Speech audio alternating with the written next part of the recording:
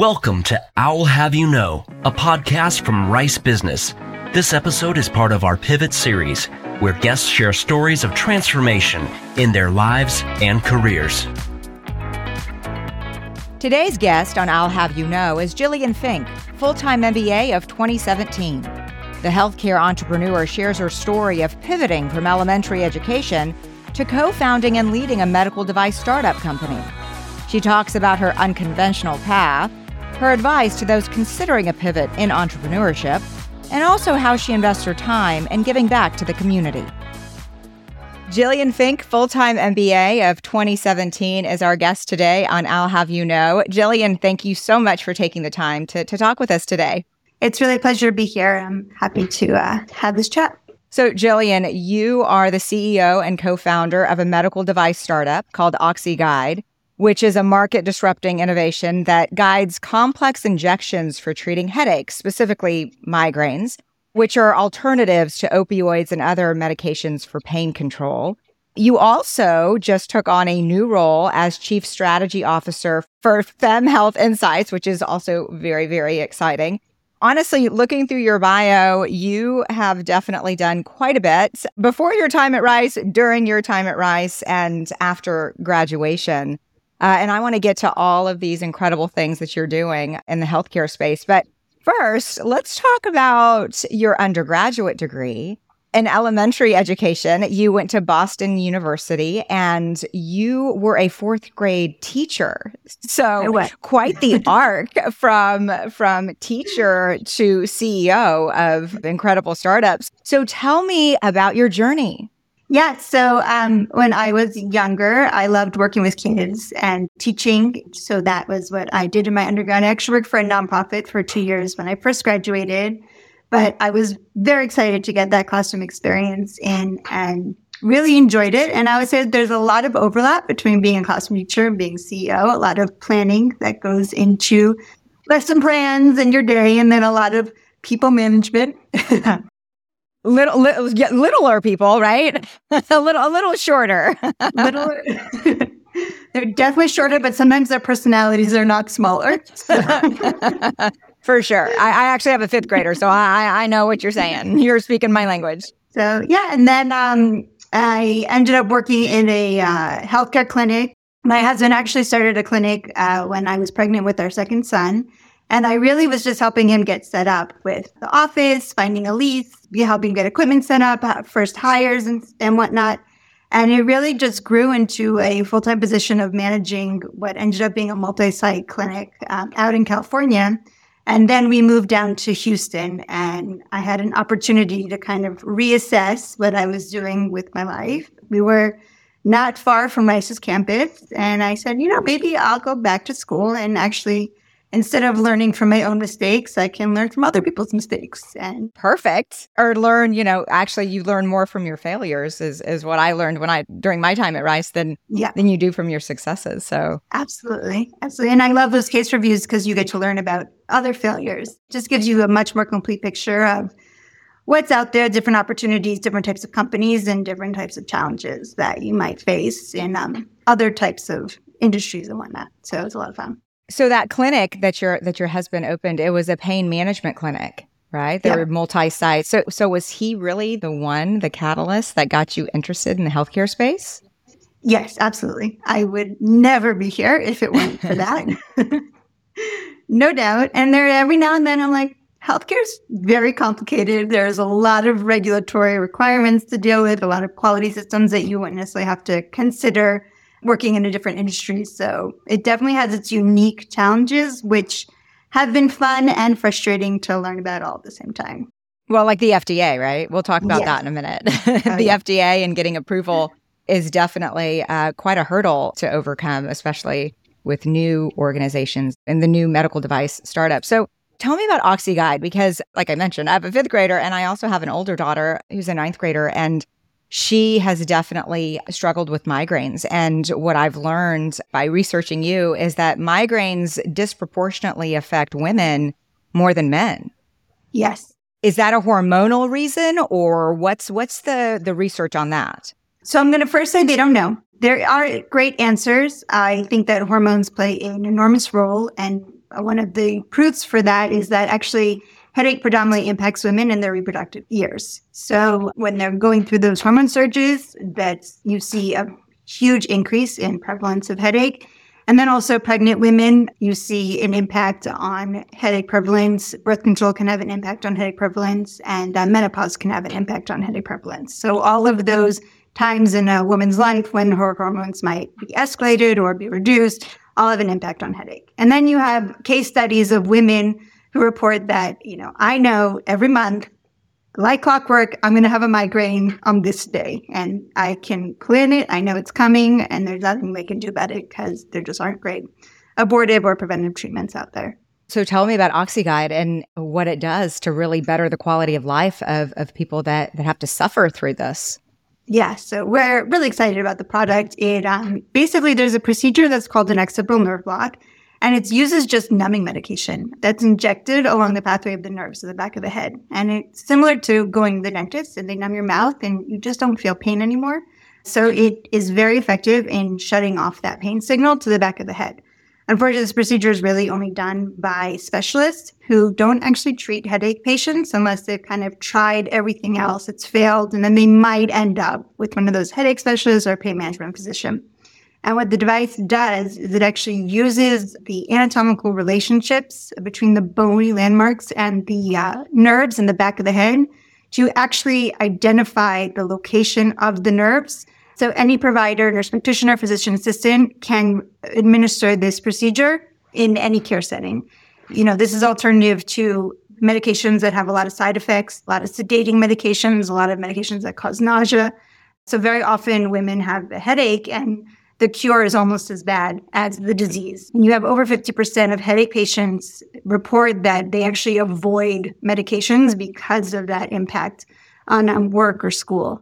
There's a lot of side effects with all of the different, I know from experience and watching that sometimes it's just like, you know what, I don't want to take that pill because it's going to wipe me out for the rest of the day. Yeah, exactly. So especially patients who end up in the emergency room for headache treatments, they're basically given Benadryl, very high doses of Benadryl, and knocked out and sent home to sleep it off. Versus with this treatment, there are really virtually no side effects, and there are really no counterindications either. So is this obviously with your husband and his background in the healthcare space? Tell me about your journey to Rice. So you moved to Houston from California and probably learned that it's one of the best, if not the best, entrepreneurial business schools in the country. So was that the draw? Was entrepreneurship something that was tugging away at you? And you're like, you know what? That's where I need to go. So the truth is, and I never told this before, but oh, good. I'm glad you're telling me now. This is great. Our secret. We live in Houston, and I have 4 kids. My 4th was actually born right after we got to Houston. They were all in school. My husband was on staff at one of the hospitals and whatnot, and we were not moving. So I only applied to Rice. It was Rice, or I wasn't getting much money. Thankfully, I got in. Well, and lucky you did. Lucky for Rice, you did, because, your accomplishments are very large, long, and broad. This is phenomenal what you've done. So you started in 2015, and you wanted to focus on entrepreneurship. And was OxyGuide something that was already on the horizon for you, or is this something that developed while you were in school? It was kind of very, very, very early. We'd been just talking about the potential for it. And then there was actually some of our professors at Rice, or my professors at Rice, who thought it was interesting. And there's a tech entrepreneurship class, or was when I was there, that we got to kind of run it through the class and do some of that really early market research, lean canvas development or whatnot. I got to work with my classmates on it, which was great because I had so many really, really smart classmates, and all of their contributions were just so fun and helpful to be able to partner with them. And then it kind of grew from there. So tell me about the growth. So you started in a class with an idea, which the best ones, that's how you start. And you lean on your classmates, on your team to develop it. So walk me through how you got from, initial ideation to this product that was approved by the FDA. Yeah. So we started just doing that market research. We knew that headache was a big problem in general, but also in the emergency room. There are over 5 million visits to the emergency room with a primary complaint of headache every year. So that just seemed a really interesting place to start because they just don't have great treatment options for those patients in that care setting. And so we built out our possible customers. We did a lot of customer interviews, got a sense of what kind of attributes they would want to see in a device that they use in the ER, and then worked with manufacturers to build a prototype. And we're lucky enough to get partnership with Houston Methodist actually to test it out. And they used it in one of their ERs. And we got just great data back. We showed a 20% improvement in throughput out of the ER, which is huge for ER metrics. And we also showed almost double the reduction in pain score. Pain scores for patients that were treated with the device. And for women who were treated with the device, they had triple the pain score reduction compared to the traditional treatment methods. And again, that's without all the associated side effects. So from there, we went ahead and listed it with the FDA. We got great feedback from a lot of FDA consultants that we could be a Class 1 device. And the FDA agreed with that reasoning. And then we started manufacturing. We're doing a second study with Houston Methodist and actually just got the data back on 200 patients that were treated with the device. So I am very excited to crunch those numbers and see what the results show. So what does Class 1 approval by the FDA mean for those of us that really don't know? It's basically the lowest barrier of requirements Entry. in terms of, we don't have to do huge testing on the device itself. We do have compatibility testing done and whatnot just to show that it can be used on the skin, but we don't have to have a lot of huge clinical trials as a barrier to entry. And so what is the long-range goal for OxyGuide? Is this something that we will have in our homes? Is this something that will only be available through a physician's office, hospital? Yeah, I would say right now, it is a procedure, and there is actually an injection of medication under the skin in the back of the head. So with that, it will most likely remain in the clinic, but we eventually want to move out of the ER into this, if you follow the news in healthcare at all, there's this huge movement towards this urgent care and retail clinic locations, which weren't there when I was doing my initial market research while at Rice. But I think there's an enormous market opportunity there. And headache patients really don't seek care in those locations right now because the general feeling is there's nothing they can do for me anyways. But if we could provide this sort of treatment in that clinic location, we can potentially avoid all of those ER visits, which is a huge saving to the healthcare system and a huge improvement in just quality of life for those patients. So you said that you're in your second FDA study, 200 people. What's the plan for that? So how long is your study? When do you get results? And then what are the next steps? Yeah, so actually we're done. We have our first set of data for 200 patients that the device was used on, and then we'll go ahead and have to do that data analysis and kind of review those results, and then hopefully we'll publish that. So probably your analytical classes at Rice were very, very helpful, right? All of those statistical analysis classes, am I right? The statistical analysis, but even just learning how to use Excel. Pivot tables are hugely beneficial, and I didn't even know they existed before being at Rice, so yes. Tell me about your time at Rice. What were the expectations that you had going in, and then what was it like while you were there to be a full-time MBA? And you were also a mom, right, at the same time. So how did you juggle all of that? So I would say first, I had very few expectations going to Rice because I really had no idea what to expect. No formal business background. I had never taken a business class in my entire life. Never taken a finance class. Had no idea what financial accounting even meant. So I was terrified going in, really, really unsure. And I loved my time there. There was this whole new world that was opened up to me that was just so fascinating and presented in such a great way. And the diversity of class types that you could take with professors that had such diverse backgrounds and whatnot. So I just loved my time. And anybody who ever asks me, I recommend that they go get their MBA at Rice because it was just a great experience. I agree. I think I recommend it as well because I had a similar experience where you're not really sure what to expect and you're sort of terrified.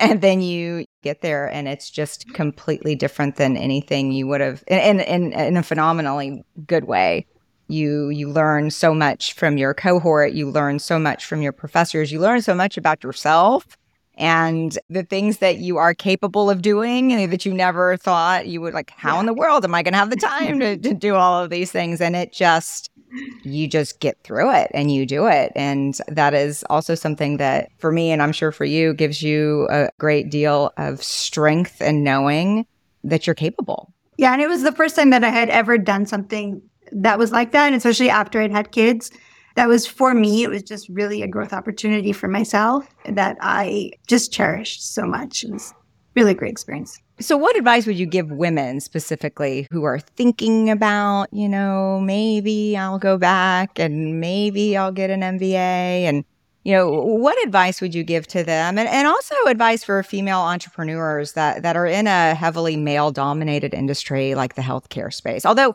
it is changing. I've seen the stats. It is changing. But what would you say to others that are thinking about taking this leap?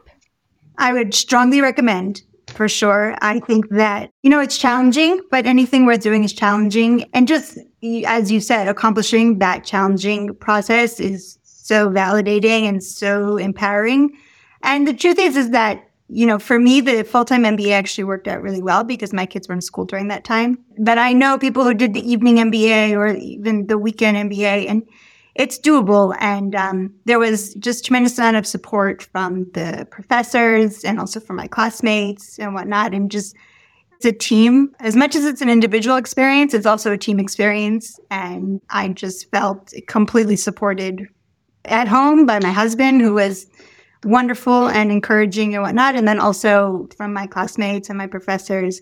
I'll never forget, there was one day that my then 4-year-old was home from school, and I just really didn't want to miss my operations class, so he came with me. Oh, that's awesome. The didn't mind, and he was very nice about it, and I'd emailed him in advance to make sure it was okay, and all of my classmates and teammates were talking to him and just so happy to meet him and whatnot. And it was so easy and doable and not a barrier at all. So. And then also advice for female entrepreneurs that are about to step into the shoes that you've walked in for quite some time. So I would say with everything in business or in life, finding mentors, finding people who can be there as a resource to help you answer questions and also have already kind of identified the pathway is so important. There are amazing women out there to find that can provide that support, but there are also men who can also provide that support, and that shouldn't be overlooked. Right now, there are just more of them because they've been in the industry longer. But just find those people who can really provide support, encouragement, and guidance. And it's going to be challenging because everything is, but it's also rewarding and worthwhile. Yeah. So what's been your biggest challenge as a female business owner that you've had to overcome? You're young, right? Brilliant, young. And, I think that in some ways, when you look young, it kind of works against you, right? Absolutely. Yes, that is true. Biggest challenge that I would say, my team is not all female. And there are times when we just say, this is a meeting I should take and lead, or this is a meeting that maybe somebody else should take and lead. And that's okay because not everybody is receptive to the same message. And I think it's okay to accept that and understand that and to know just when's the right time to be vocal and when's the right time to let somebody else be vocal. Not quiet or silence or whatnot, but just maybe not taking the lead on a meeting. I think just being able to balance that and not taking it personally because it's no reflection of me and my ability or my skills or my comprehension level or whatnot. It's just the reality. And the truth is that in healthcare, I have no healthcare background and I'm not a healthcare provider. So there are times that I may have prepared all of the talking points for a meeting, but I'll have one of our medical people kind of present that or share that because it just has so much more authority coming from somebody who has that medical background than it would from me. And again, no reflection on my ability or my skills. It's just kind of playing to our strengths and really utilizing what we have to put the best message forward. Know your audience, yeah, right? Exactly. I just also find that it's so important to listen also and not get caught up on getting your message out there regardless of what other people are saying, but actually to hear what people are saying and respond accordingly in that non-emotional, non-angry way, but just to have that dialogue and people will respond to that. Yes, and not think about what you're going to say next without actually listening to what they're saying first. I want to talk a bit about your new role at Fem Health Insights. Can you tell me about that? Yeah, I am so excited about this. So as you mentioned, headache predominantly impacts women. It also differently impacts women. Women have more severe symptoms and they have headache more often. Doing all of that research, and actually met Brittany Barreto, who is the CEO of Fem Health Insights, but she was getting her PhD at Rice while I was there. And we were actually in a couple of pitch competitions together back in the day. And she had started a femtech focused podcast looking at conditions that disproportionately, differently, or solely impact women. And so I was a guest on that podcast talking about headache. And I learned about what she was building with Fem Health Insights and was just really excited to get involved. And she brought me on. And basically, to take a step back, what it is she's collected data on all of these fem health startups. So startups focusing on conditions that impact women. She was being asked to do consulting projects with that data and give access to the data. So she's creating a software platform that companies can subscribe to get all of this early stage data on these companies for investment purposes and M&A purposes. And then we're also building a consulting arm. So we actually have a couple of projects in the works already that are being developed. So it's very exciting. So it's going to be a platform to match investors to the right startups. Yes. So it gives them an opportunity to kind of research the industry and get a sense of what startups are out there, and then also comparables. So as much as investors are working in innovative spaces, they're not always such big risk takers themselves. And they like to see where the other investments are happening and what kind of exits are being seen in a certain area. And then also what kind of competitors are out there. And they actually like to see competitors because it means that a lot of people recognize a problem is a problem. So what this platform will do, hopefully, is take, that perception that femtech is kind of this niche market and help to make it obvious that it's just a huge market opportunity and a huge patient population. Women make 80% of the healthcare decisions for themselves and their families anyways. So if there's a huge customer in this space, even beyond the fem health area, but just, it's again, hearing their needs and listening to them and addressing those concerns and bringing them on as loyal customers, it just creates a lot of opportunity. That's really exciting.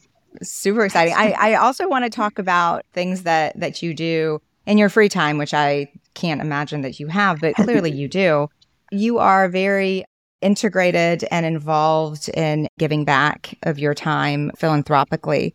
And you work with the American Corporate Partners, that's ACP, as a mentor of spouses of active duty military and entrepreneurship in healthcare. So what inspired you to get involved with that organization? Do you have like a personal connection, or how did that come about? My college roommate at Boston University, he's no longer active duty, but she was a spouse of an active duty service member. And we were good friends. It's a long time ago, but during that time. So I always remembered her experience. And then I would also say that when I was at Rice, we just had so many veterans in our class, and they were such inspiring people who had really just given so much to this country and to all of us that I was just deeply appreciative. And then shortly after I finished school, I was one of the organizations that I was in on their mailing list. They sent out that ACP was looking for mentors for this women's program that they were putting together. And it was predominantly the spouses of active duty service members, which is predominantly women, not 100%. I didn't know at the time, but because they move around so much, it creates a lot of challenges for them professionally because they're constantly having to leave one job and move to the next one.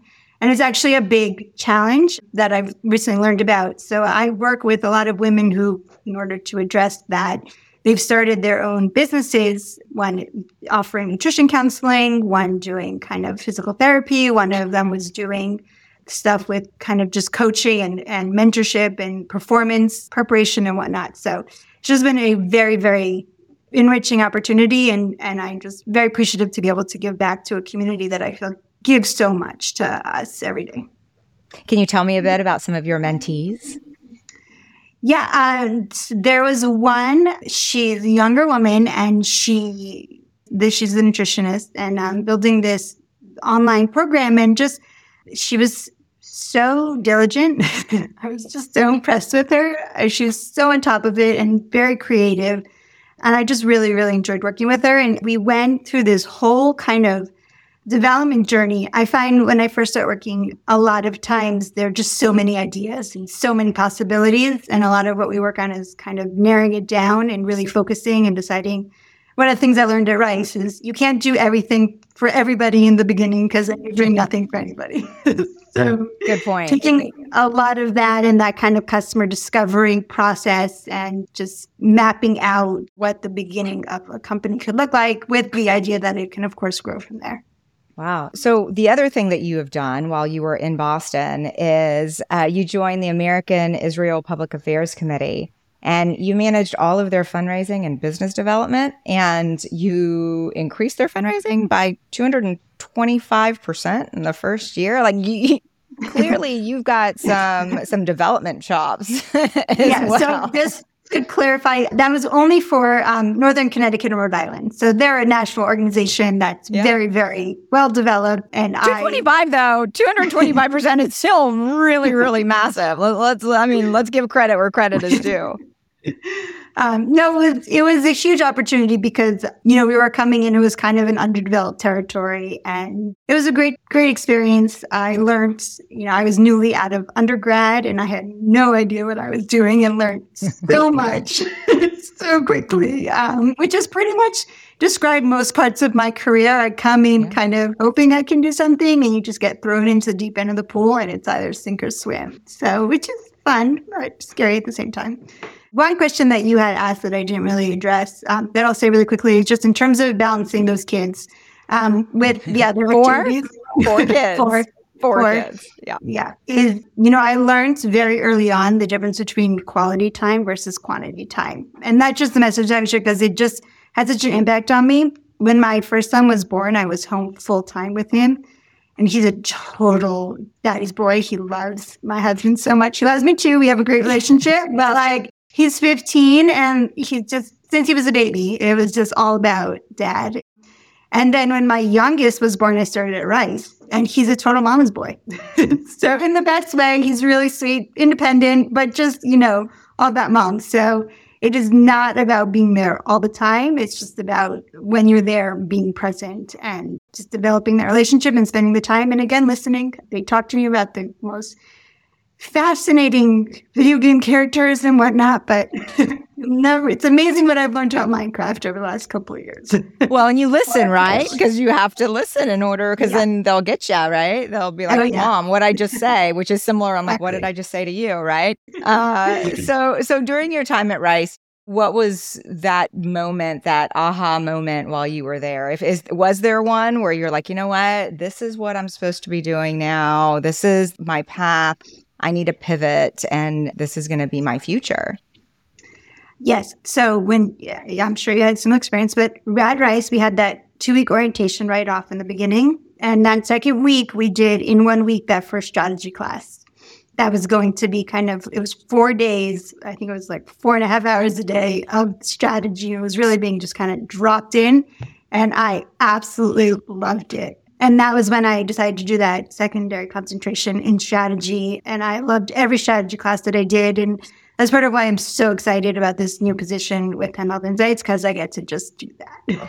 And do strategy projects and kind of internal strategy and these consulting projects. And that's really become the thing that I get the most enjoyment from. And, I really enjoy that challenge. So if there's someone listening right now to you and your story, your remarkable story about a significant pivot from early childhood education or just education to being the CEO of a healthcare startup and also doing strategy now, if there's someone that is thinking about considering Rice and considering going there, that was the only school that you applied to, right? So what would you say that really makes Rice stand apart from the other schools that people might be looking at, not only in the state of Texas, but beyond? First of all, it's small school, which I found was a very positive thing because you really got to know your classmates and you really got to know people, not even within, the full-time program, but in the evening program and the weekend program. I met such great connections there. Content-wise, I really, really enjoyed all of my classes. really, I can't think of one that I was like, that was a waste of time, or that I wish I hadn't taken that class. I wish I could have taken more classes. You still can, you can audit, like as a Rice student, as a Rice graduate, you know this, right? Where I think you pay just like a menial fee, which, and you can audit any class that you want. So just saying, just putting that out there. That's a big value add that Rice provides as well. That is great. I actually didn't realize that. That's very cool. Oh yeah, you can come back anytime. They'll take you. And by the way, that's another thing. The campus there is just so pleasant. We have the building with the business schools, which I know now they have more undergraduates coming through too, which is a lot of fun. Just being able to build those connections. And then also from an entrepreneurship standpoint, just the amazing engineering resources that they have there, and great students that are looking to partner with people in the business school and do really cool projects. So there's a lot of opportunity there. Awesome. Well, Jillian, we really want to thank you so much for your time and loved listening to your journey and your pivot, and look forward to the exciting times ahead for you and your company. And please keep us posted with everything that you're doing, and come back and audit some classes. Okay. I mean, you might as well, right? Well, thank you so much. It was really a pleasure. And I love hearing about updates with Rice and what's happening there too. So that's great. Thank you. Thanks for listening. This has been I'll Have You Know, a production of Rice Business. You can find more information about our guests, hosts, and announcements on our website, business.rice.edu. Please subscribe and leave a rating wherever you find your favorite podcasts. We'd love to hear what you think. The hosts of I'll Have You Know are myself, Maya Pomeroy, and Scott Gale.